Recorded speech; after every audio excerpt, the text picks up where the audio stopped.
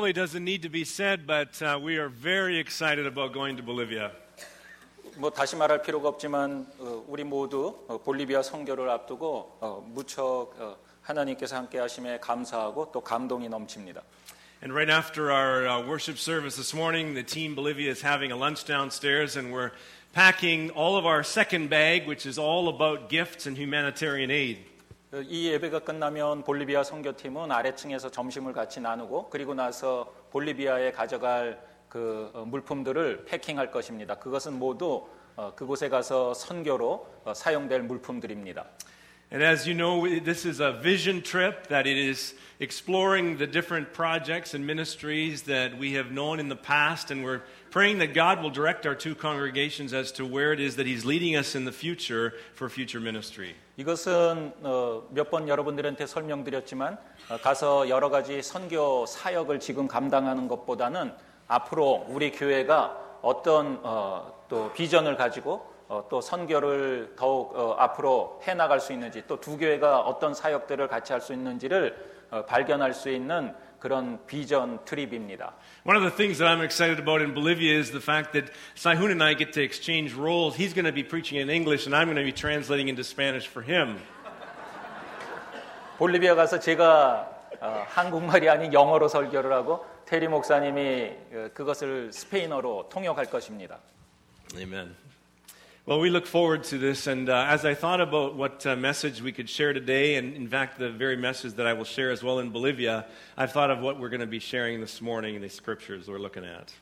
오늘 전해드릴 말씀은 이제 볼리비아 가서 또 테리 목사님이 설교를 할 때 이 내용을 가지고 설교를 할 건데 가기 전에 여러분들하고 같이 나누기 위해서 오늘 이 설교 말씀을 드립니다. But I would like to begin with a story. 먼저 설교 시작하면서 이전 이야기를 하나 들려드리겠습니다. It's a story that I heard from my mom when I was just a little boy. 아주 어렸을 때 어머니로부터 들은 이야기입니다. Once upon a time there was a little boy named Michael. 한때 마이클이라고 하는 어린아이가 있었습니다. And Michael loved to build things. 이 아이는 무엇을 만들기를 무척 좋아했습니다. He would build birdhouses and tree forts and go-karts. 마이클은 새도 만들고 그것으로 둥지도 만들고 또 그것으로 성곽도 만들고 자동차도 만들곤 했습니다. But what he liked to build most was boats, wooden boats. 제일 만들긴 원했던 것은 나무로 만든 배였습니다. He spent a lot of time picking out the wood and cutting it and shaping it and painting it. 그래서 알맞은 나무를 구해가지고 그것을 잘 깎고 그것을 또 배 모양으로 잘 만들어가지고 페인트도 잘 칠해서 배를 만들기 시작했습니다. And one summer he went and he wanted to build a special boat, and so he went and he bought special wood and he began to make this special boat. 그래서 한 여름에 이제 이 마이클이 특별하게 자기가 제일 좋아하는 배를 만들게 되었습니다. He finished it in a couple of weeks and he was so proud of it. It was so beautiful. He wanted to rush down to the lake, and he went to the lake onto the beach and he went up to his knees in water and he began to float the boat. 다 서너 주 작업을 해서 다 만든 다음에 이 배를 가지고 만들자마자 강가로 가가지고 물에 무릎에 물이 찰 때까지 들어가 가지고 그 배를 이제 띄워보내기 시작을 했습니다. He had been playing with the boat for about an hour when all of a sudden a gust of wind came up and caught the little sail and it began to go out into deeper water. 그래서 한 시간 동안 그 배를 가지고서는 놀기 시작을 했는데 갑자기 큰 바람이 불어와 가지고 그 배가 떠내려가기 시작을 했습니다. He went up to his waist trying to reach the boat, but it was too late. It was too far out, and there was no one around to help him with another boat to go out and get it. 그래서 떠내려가는 배를 잡기 위해 가지고 물에 허리에 물이 찰 때까지 들어갔지만 그러나 그 배에 닿지 못했고요. 그 배는 떠내려가 버렸습니다. 그리고 주변에는 아무도 그를 도와줄 사람이 없었습니다. He watched as the boat got smaller and smaller and smaller, and soon it disappeared, and he went home very sad. 그래서 이 소년이 배가 점점 작아지면서 멀리 떠내려가는 것을 보기만 할 뿐이었지 무척 실망해서 그 배를 잃어버리고 집에 돌아오게 되었습니다. About 2 weeks later, he was walking downtown where he lived, and he walked by a store, and he looked in the window, and to his surprise, he saw his boat sitting in the window. 2주가 지난 다음에 그래도 강가를 거닐고 있었는데 그 강가에 있는 한 가게에서 갑자기 자기가 익숙한 자기가 만든 배가 그 상점 안에 전시되어 있는 것을 보게 되었습니다. He ran into the store and he walked up to the counter and he said to the man, "That's my boat in your window. Give me my boat." 그래서 그 상점 안으로 뛰어들어가 가지고 상점 주인한테 이 배는 내 것입니다. 나에게 돌려주십시오. 그렇게 이야기했습니다. But the man simply said, "No, that's my boat, and if you want to own that boat, you're going to have to buy it." 아니야, 이 배는 내 것이야. 너가 만일에 이 배를 다시 갖고 싶으면 나한테 값을 지불해야 돼. 주인이 그렇게 얘기했습니다. So Michael ran home and he got out his piggy bank and he opened it up and he shook all the money out onto his bed and he counted it and it was just enough to be able to purchase this little boat. 아무리 설명해도 이야기가 되지를 않자 이 마이클은 집으로 돌아가 가지고 자기가 지금까지 모았던 돼지 저금통을 깨트려서 그 안에 있는 모든 돈을 모아 가지고 얼마가 되는지 세기 시작을 했습니다. He ran back to the store, he put all of the money onto the counter and then he said to the man, "Now you give me my boat." 그래서 그 돈을 모두 다 모아 가지고서는 다시 그 상점으로 달려가 가지고 카운터 위에다 그 돈을 내려놓으면서 이제 내가 이것을 지불했으니 이 배를 나에게 돌려주십시오라고 이야기했습니다. And the man calmly went to the window and he picked up the boat, he brought it back to Michael and he gave it to him and Michael hugged that boat closely. 그래서 이 상점 주인은 그 돈을 받고 가서 배를 집어다가 이 소년에게 주었는데 소년은 너무나 기뻐서 그 배를 끌어 안았습니다. It was scratched and it was broken in a couple of places, but he hugged it and here's what he said. He said, "Little boat, now you're mine. In fact, you're twice mine. First of all, because I made you, and secondly, because I bought you." 그 배에는 몇 군데 상처도 나고 또 페인트도 몇 군데 벗겨지긴 하였지만 그러나 이 소년은 너무나 기뻐서 그 배를 끌어안고 이야기했습니다. 너는 내 것이다. 왜냐하면 내가 맨 처음에 너를 만들었기 때문에 내 것이고 그리고 이제는 내가 너를 다시 샀기 때문에 내 것이다. 이렇게 이야기했습니다. I've never forgot that story since I was a little boy because it reminds us of two very important scriptural truths. 어렸을 때 이 이야기를 듣고 나서 한 번도 이 이야기에 대해서 잊어본 적이 없습니다. 왜냐하면 이 이야기가 성경의 두 가지 진리를 우리들에게 잘 보여주기 때문입니다. The two truths, of course, are that we belong to God because He first made us. And secondly, after we had been lost in our sin, He sent His Son Jesus Christ to purchase us with His blood. 그 두 가지는 첫 번째, 하나님께서 우리를 만드셔서 우리는 하나님의 것이고 두 번째, 우리가 길을 잃었을 때 하나님께서 다시 우리를 값주고 사셨기 때문에 하나님의 것이라고 하는 그 두 가지 진리 말씀을 우리들에게 잘 보여줍니다. I would like you to take your Bibles and turn to the book of Revelation, the last book in the Bible, chapter 5. 여러분들 성경을 펴서 성경의 마지막 책인 요한계시록 5장을 보시기 바랍니다.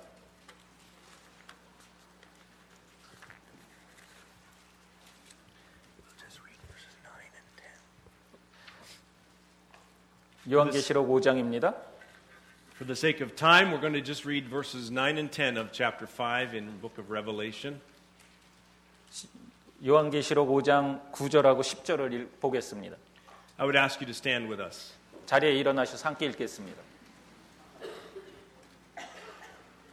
And they sang a new song. You are worthy to take the scroll and to open its seals because you were slain.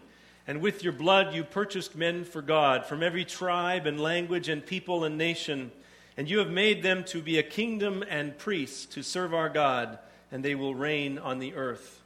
그들이 새 노래를 불러 이르되 두루마리를 가지시고 그 인봉을 떼기에 합당하시도다. 일찍이 죽임을 당하사 각 족속과 방언과 백성과 나라 가운데서 사람들을 피로 사서 하나님께 드리시고 그들로 우리 하나님 앞에서 나라와 제사장들을 삼으셨으니 그들이 땅에서 왕노릇 하리로다 하더라. 아멘. You may be seated. 앉으시기 바랍니다. As I said, we don't have time, but if we were to look at chapter 4 and verse 1, we would see that the scene in chapter 4 and 5 is the throne room of heaven. 다 읽지는 못했지만 4장, 요한계시록 4장 1절을 보면 이 장면의 배경이 나오는데 그곳은 하늘 위에 보좌가 있는 그곳입니다. The Apostle John is in the Spirit and he is being given a vision of things that are to come in heaven.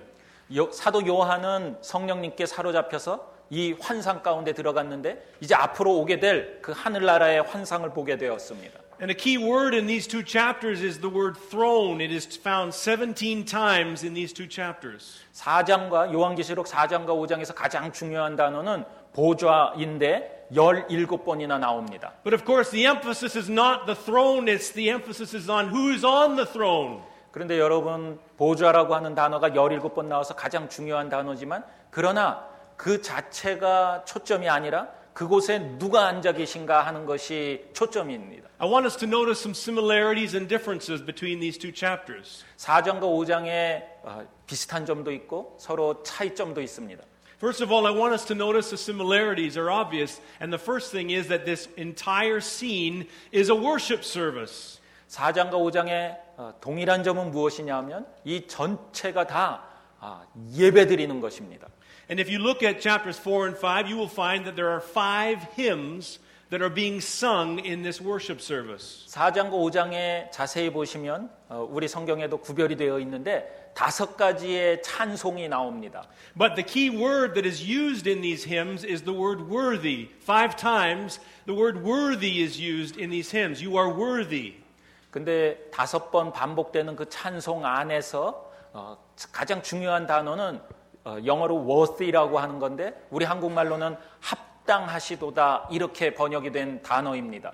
What we learn from the passages in chapters 4 and 5 of Revelation is that worship is the ultimate goal of every living creature.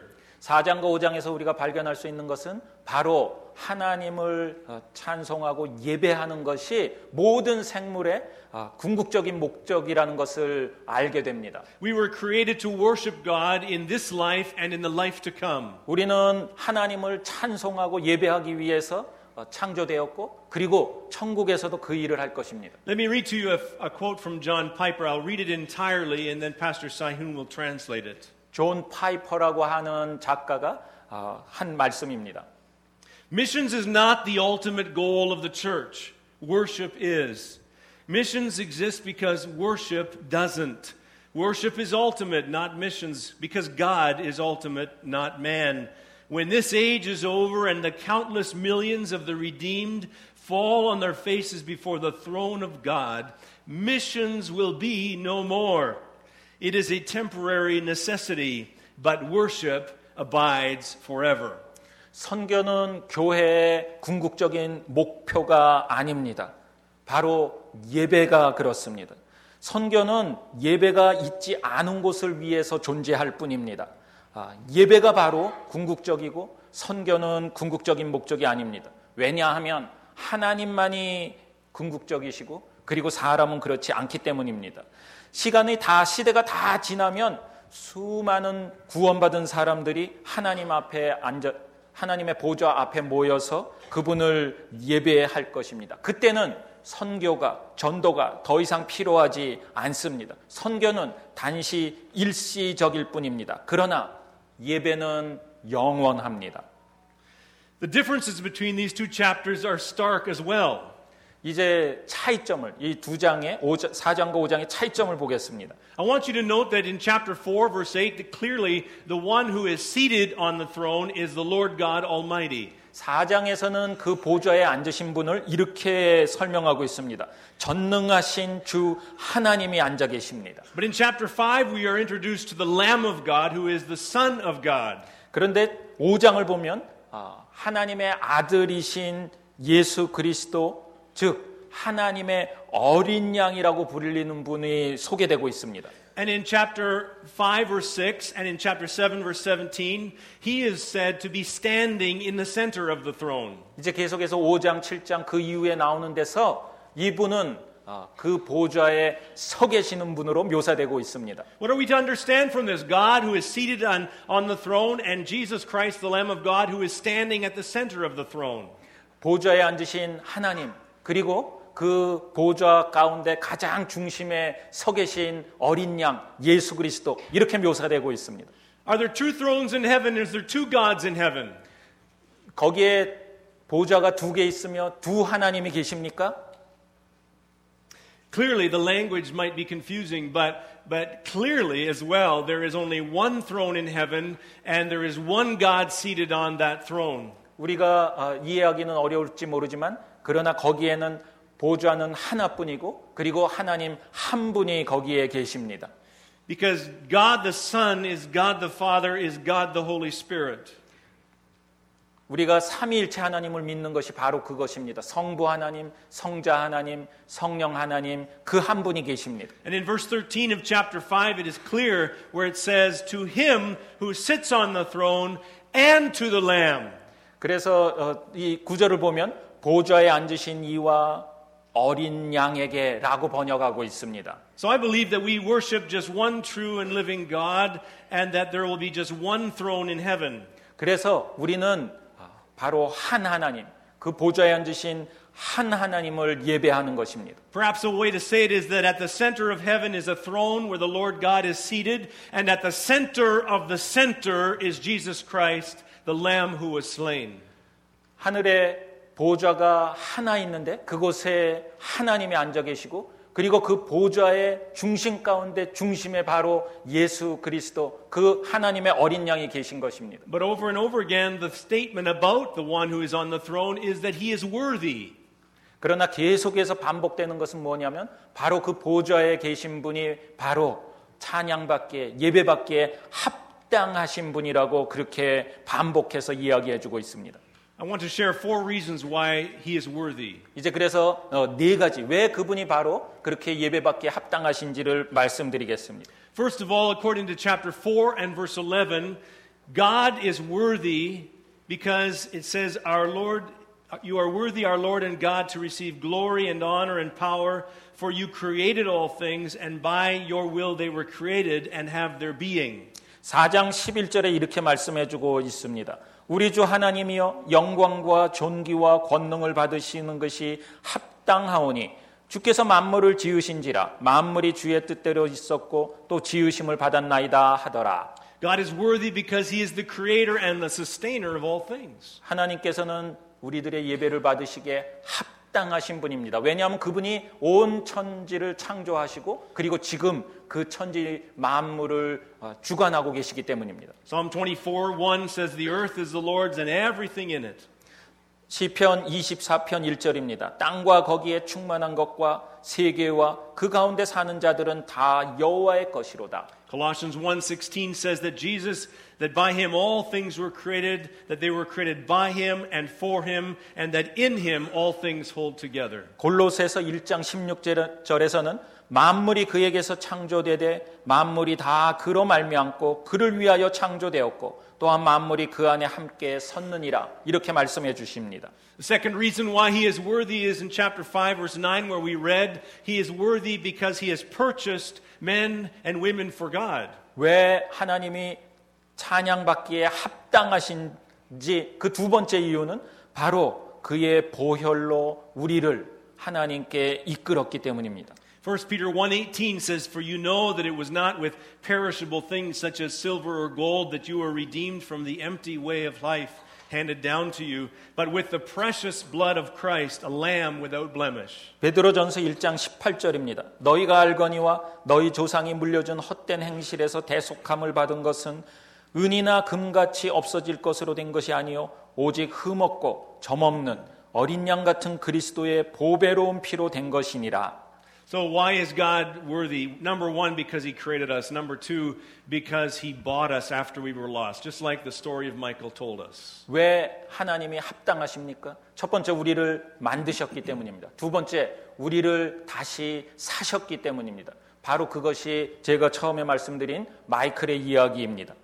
But the scriptures go on to say another reason why he is worthy, found in chapter 5, verse 9.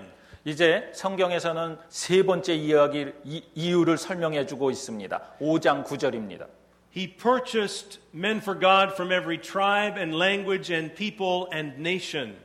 일찍이 죽임을 당하사 각 족속과 방언과 백성과 나라 가운데서 사람들을 피로 사서 하나님께 드리시고 이렇게 말씀해 줍니다. The last word that is used there is ethnos. In Greek, it is the word ethnic.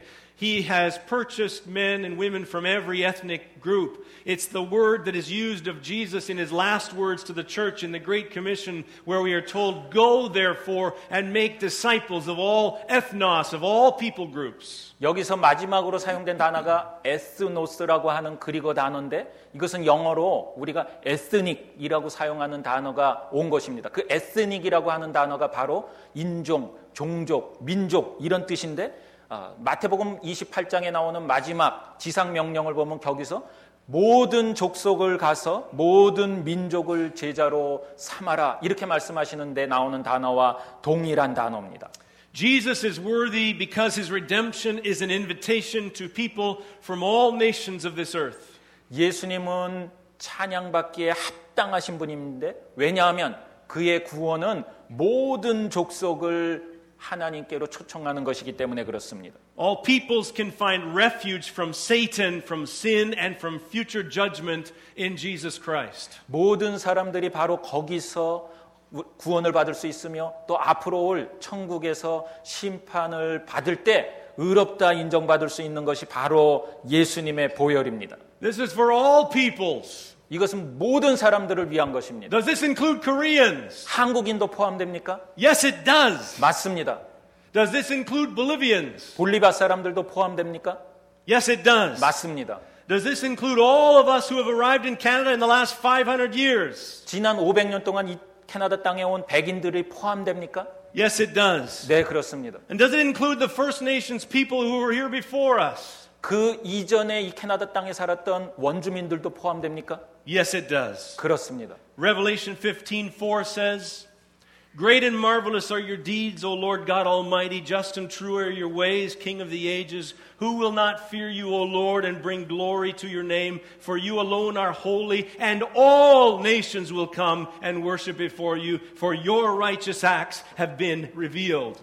계시록 15장 4절에서 이렇게 말씀해 주십니다.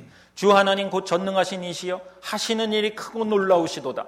만국의 왕이시여 주의 길이 의롭고 참되시도다. 주여 누가 주의 이름을 두려워하지 아니하며 영화롭게 하지 아니하오리까? 오직 주만 거룩하시나이다. 주의 의로운 일이 나타났음에 만국이 와서 주께 경배하리이다. 아멘. As the old hymn says, in Christ there is no east or west, there is no north or south, but one great fellowship of love. 이런 찬송이 있습니다. 그리스도 안에서는 동쪽이나 서쪽이나 남쪽이나 북쪽이나 모두 없다. 오직 하나님과 함께하는 것 하나밖에 없다. 이런 찬송이 있습니다. And finally, the last reason that this scripture gives us for why the Lord God is worthy of all praise and honor is found in chapter 5 and verse 10. 이제 마지막 네 번째, 왜 그가 합당하신 분인지를 말씀드리도록 하겠습니다. 5장 10절입니다. Because he has made us part of his kingdom and he has given us the purpose of being his priests to serve him and to reign with him. 왜냐하면 그분이 우리를 구원하여 주셔서 우리로 하여금 그 나라에 속하게 하여 주셨고 그리고 우리를 제사장으로 삼으셨기 때문에 그렇습니다.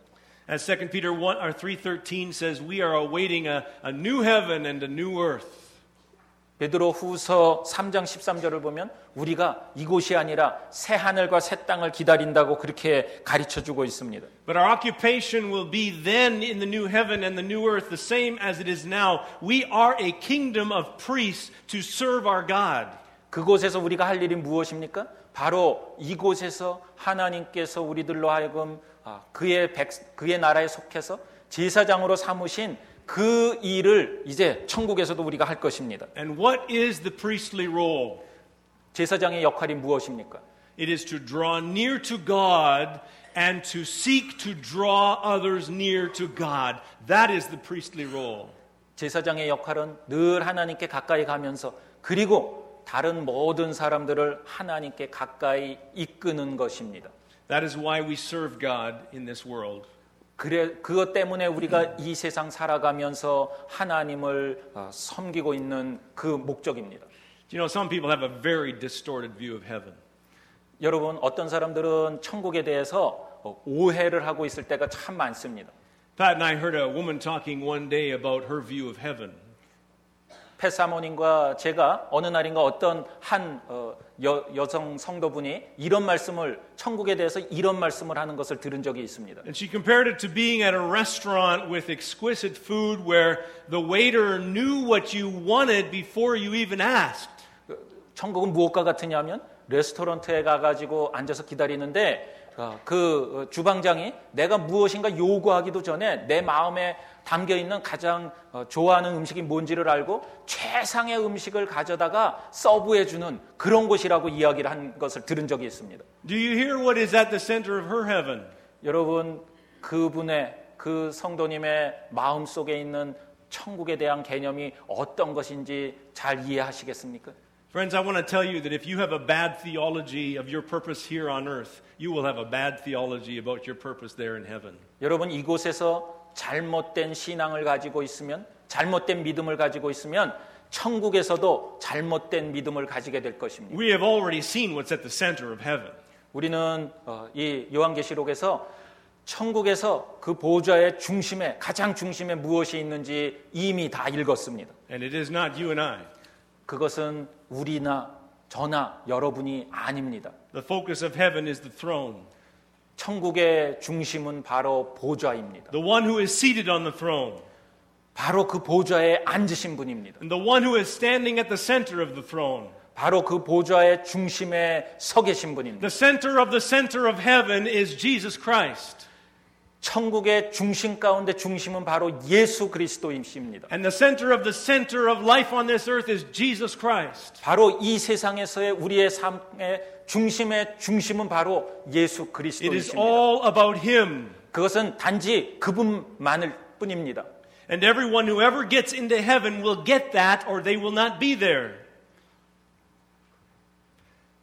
Everyone who ever gets to heaven will get that, will understand that Jesus is the center, or they will not be there. 우리가 그곳에 가게 되면 이제 그곳에서는 바로 중심에 예수 그리스도가 계신 것을 알게 될 것인데 만일에 그것을 이해하지 못한다면 여기서 이해하지 못한다면 천국에 가지 못할 것입니다. That's why the doxology in chapter 5 verse 12 summarizes by saying, "Worthy is the Lamb who was slain to receive power and wealth and wisdom and strength and honor and glory and praise." 5장 12절에 보면 이렇게 말씀해 주고 있습니다. 죽임을 당하신 어린 양은 능력과 부와 지혜와 힘과 존귀와 영광과 찬송을 받으시기에 합당하도다 하더라.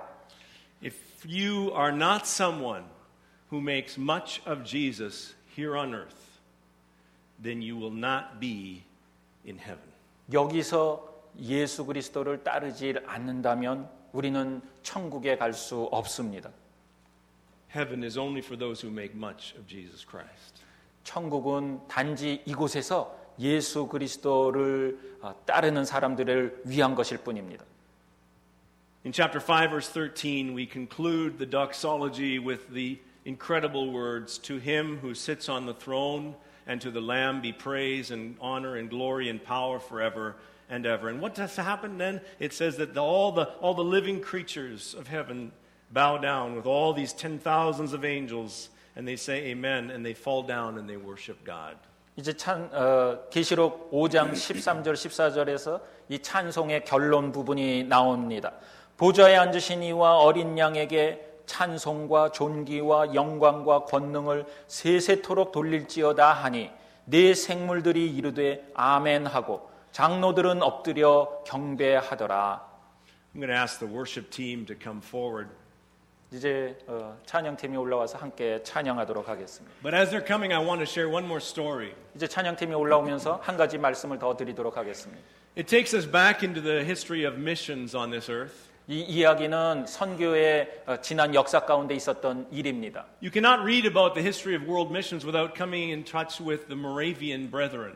여러분 선교의 역사를 이해하려고 하면 가장 중요한 이런 감동적인 이야기를 잊으시면 안 되는데 바로 모라비안 형제단에 대한 이야기입니다. On October 8th, 1732, a Dutch ship left Copenhagen harbor bound for the West Indies. 1732년 10월 8일 날 네덜란드 국적의 배가 코펜하겐 항구를 떠나가지고 서인도 제도를 향해서 항해하기 시작했습니다. And on board that ship were the first two Moravian missionaries. 바로 그 배에 첫 모리비안 선교사 2명이 타고 있었습니다. John Dober, who was a potter by trade, and David Nitchman, who was a carpenter. 존 더버는 도자기를 만드는 사람이었고 데이비드 니치먼은 목수였었습니다. Both were sent by the Moravian Church to reach the slaves in the West Indies, even if that meant selling themselves into slavery to get to do so. 존하고 데이비드는 모라비안 교회에 의해서 서인도 제도에 파송된 첫 번째 선교사였는데 이들은 말 그대로 그곳에 있는 노예들을 위해서 선교하기 위해서 가는 것인데 바로 그들 자신이 노예로 팔려가는 것이나 다름이 없었습니다. And as the ship slipped away from the harbor, these two missionaries, these two first missionaries, yelled back to their brethren on the shore words that have become infamous in the world of missions. 이들이 배가 천천히 항구를 빠져나가기 시작하자 배 위에서 존과 데이비드가 그들 항구에서 그들을 떠나보내고 있는 형제 자매들에게 외친 소리가 있었습니다. They yelled this: May the lamb that was slain receive the reward of his suffering. 이들이 그곳에서 그들을 떠나보내는 사람들에게 외친 것이 바로 이 말입니다. 죽임당하신 어린 양에게 모든 영광이 돌아갈지어다. 이렇게 외치면서 떠났습니다. May the lamb that was slain receive the reward of his suffering. 죽임당하신 어린 양이 모든 것을 받으셔야 됩니다. 모든 영광을 받으셔야 됩니다. That is the reason for all ministry and all missions. 그것이 바로 모든 목회 사역과 선교의 목적이며 이유입니다. What is the reward of Jesus' sufferings? 무엇이 예수님께서 그렇게 고난받고 죽은 그 목표입니까? It is simply more worshipers on earth. 바로 더 많은 사람들이 그를 예배하고 그에게 영광을 돌리게 하는 것입니다. Missions exists because worship doesn't. 예배가 없는 곳이 있기 때문에 선교가 존재하는 것입니다. Why spend money on missions? 무엇 때문에 선교에 그 많은 돈을 쏟아붓고 있습니까? Why go to other countries? 무엇 때문에 우리가 외국에 가야 됩니까? Why not just stay to your own people? 왜 이곳에서 우리 근처에 있는 사람들만 바라보면서 있지 않습니까? The answer to every ministry question like that 이런 무엇 때문에 이런 목회를 합니까? 무엇 때문에 이런 선교를 합니까에 대한 답이 바로 그것입니다. is because Jesus is worthy. 바로 예수님만이 합당하신 분이기 때문에 그렇습니다. Amen. 아멘.